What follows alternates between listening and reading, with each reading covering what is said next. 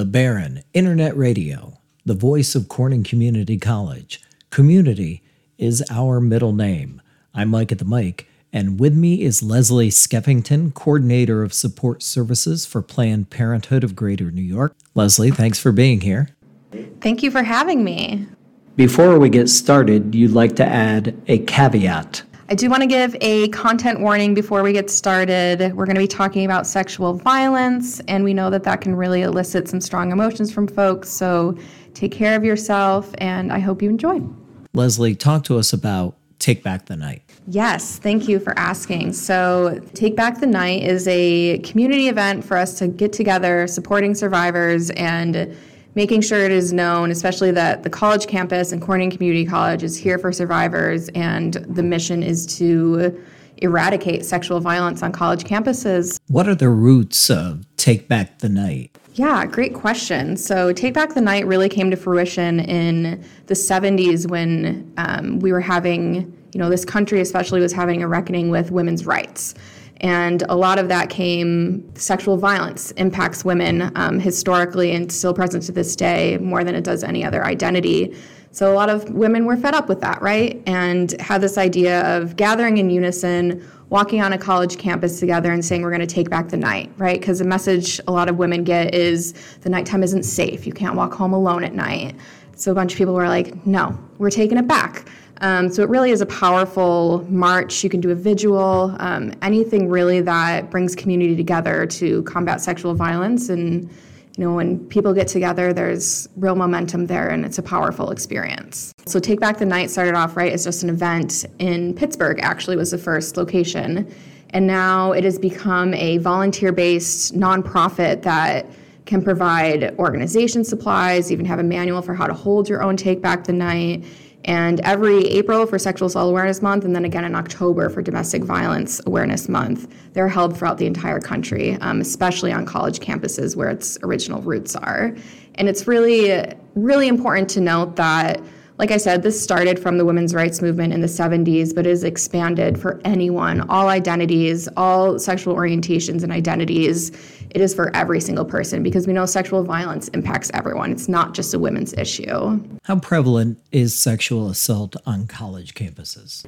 It's unfortunately extremely prevalent, right? It's a topic that no one wants to talk about. And we know, right, small campuses, it doesn't mean they're immune from it.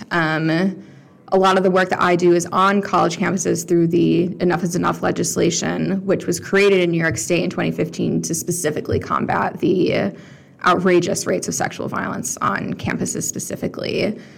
We know the statistics, a lot of statistics are based from reporting, and that's the other problem is that it's vastly unreported for a lot of reasons, but it's about 1 in 4 women, half of folks that identify as non-binary, and then even about 1 out of 16 folks that identify as men will be, unfortunately, survivors of sexual violence during their time in college. Why is it so unreported? I think we think of the stigma and, right, it's a crime that involves another person and another person as, like, the victim themselves is, their body has been victimized, right? It's not like a burglary where it's an item or something like that. And there's a lot of stigma around it. A lot of folks don't, right? Innocent until proven guilty then means that the victim is assumed to not be telling the truth, right?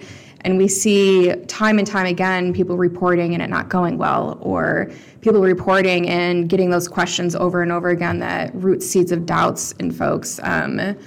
There's a lot of victim blaming that goes on, whether it's intentional or not, in the media, in peer groups, anything like that. It adds barriers to getting help and support.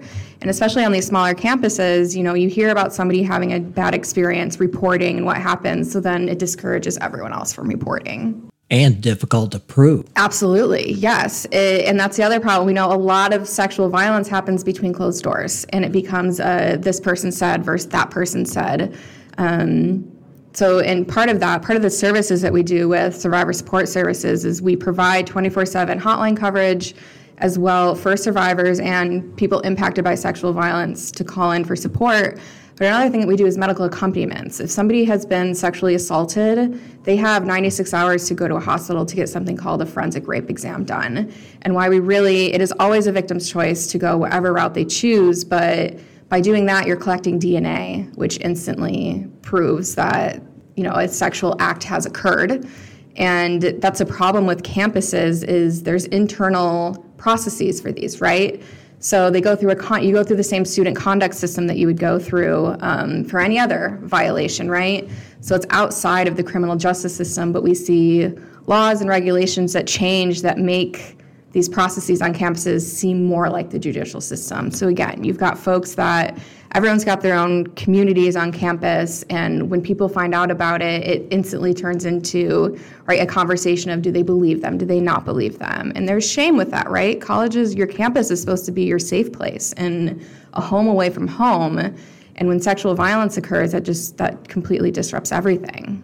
Do different states have different laws? Yes, it can be different, which is what really gets tricky. The Title IX is a civil rights protection through the federal government.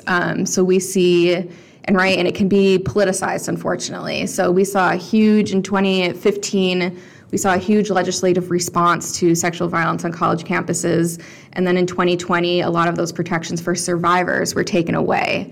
And one of the big things that they did, they created, again, a system very similar to a judicial system of reporting, and survivors have to go through something that looks very similar to a trial. And states don't have authority to say no to the federal government. But each state has the capability to, as long as it's not explicitly written in that Title IX legislation, states have authority and power to change anything not listed. So a lot of, New York State has their own legislation to combat this, but it's vastly different in a state like Texas, right? It depends, right? And unfortunately, it has become very politicized. So you see certain states that might have, different values, and that's put on survivors as well, which is really unfortunate.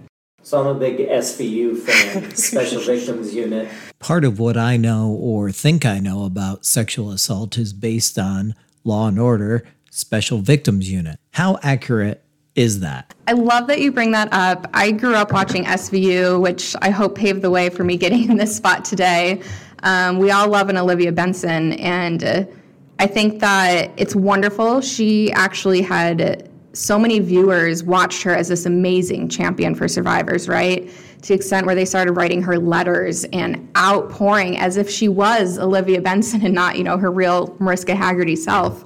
And she even started her own foundation out of that helps, again, survivors throughout the country of just how to support somebody, statistics, all of that. But one of the kind of painful points that comes from that show is that when survivors report or go to the police, they assume everyone is going to be an Olivia Benson. And she is the gold standard, right? That character is who we want, what would be ideal, but we just don't see that.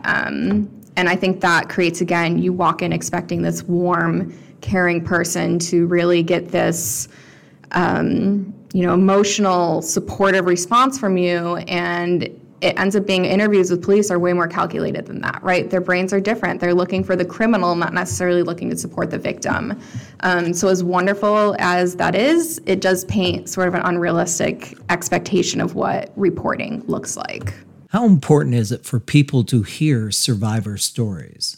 I think it's one of the best tools that we can use for any story elicits sympathy and empathy from folks. And I think a lot of sexual violence is looked at, again, like we said, in this, we forget that it's that it's humans involved, right? And it's arguably one of the most violating experiences you can go through. When a survivor speaks their story, speaks their truth, we're doing two things here. We're eliciting empathy from people that are listening, and also spreading awareness, three things really, and spreading awareness that this is an issue that happens to your neighbor. Oh, that person you see in the grocery store. Oh, that person lives next to me in the dorm. It becomes those statistics become real people. And the third thing it really does is, like I said, survivors, it's grossly underreported. But sometimes sharing your story is what somebody needs to heal. They need a microphone. They need somebody to listen. They need a group of people to say, we believe you. The judicial system might not, the campus system might not, but we do. And that holds power. Everyone's healing journey is different. Some people want to keep this as a secret their entire lives, and that's okay. Other people want it to be heard and understand, having a community recognition that this is a problem and it happens to anyone. What's the most important message about Sexual Assault Awareness Month and Take Back the Night? That communities have a lot of power in supporting survivors, a lot more than we think.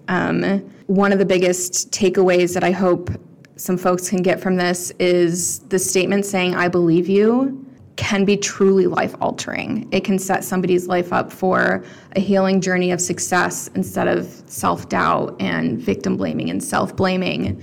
So when everyone comes together, we listen to these stories and we say, thank you for sharing. Thank you for trusting us. We support you. We believe you. It can be really indescribable, truly, the feelings that come from feeling supported, especially if you've had a journey thus far that you haven't felt any support. And I do want to just say, if anyone hears this, we have our 24/7 hotline is 1-888-810-0093. You can also get connected with me through Connie Park in Title IX, and I work really closely with Babatunde over in the Diversity Center as well. Leslie Skeffington, Coordinator of Support Services for Planned Parenthood of Greater New York. Thank you for being here. Thank you. I'm Mike at the mic. You've been listening to The Baron, the voice of Corning Community College. Community is our middle name.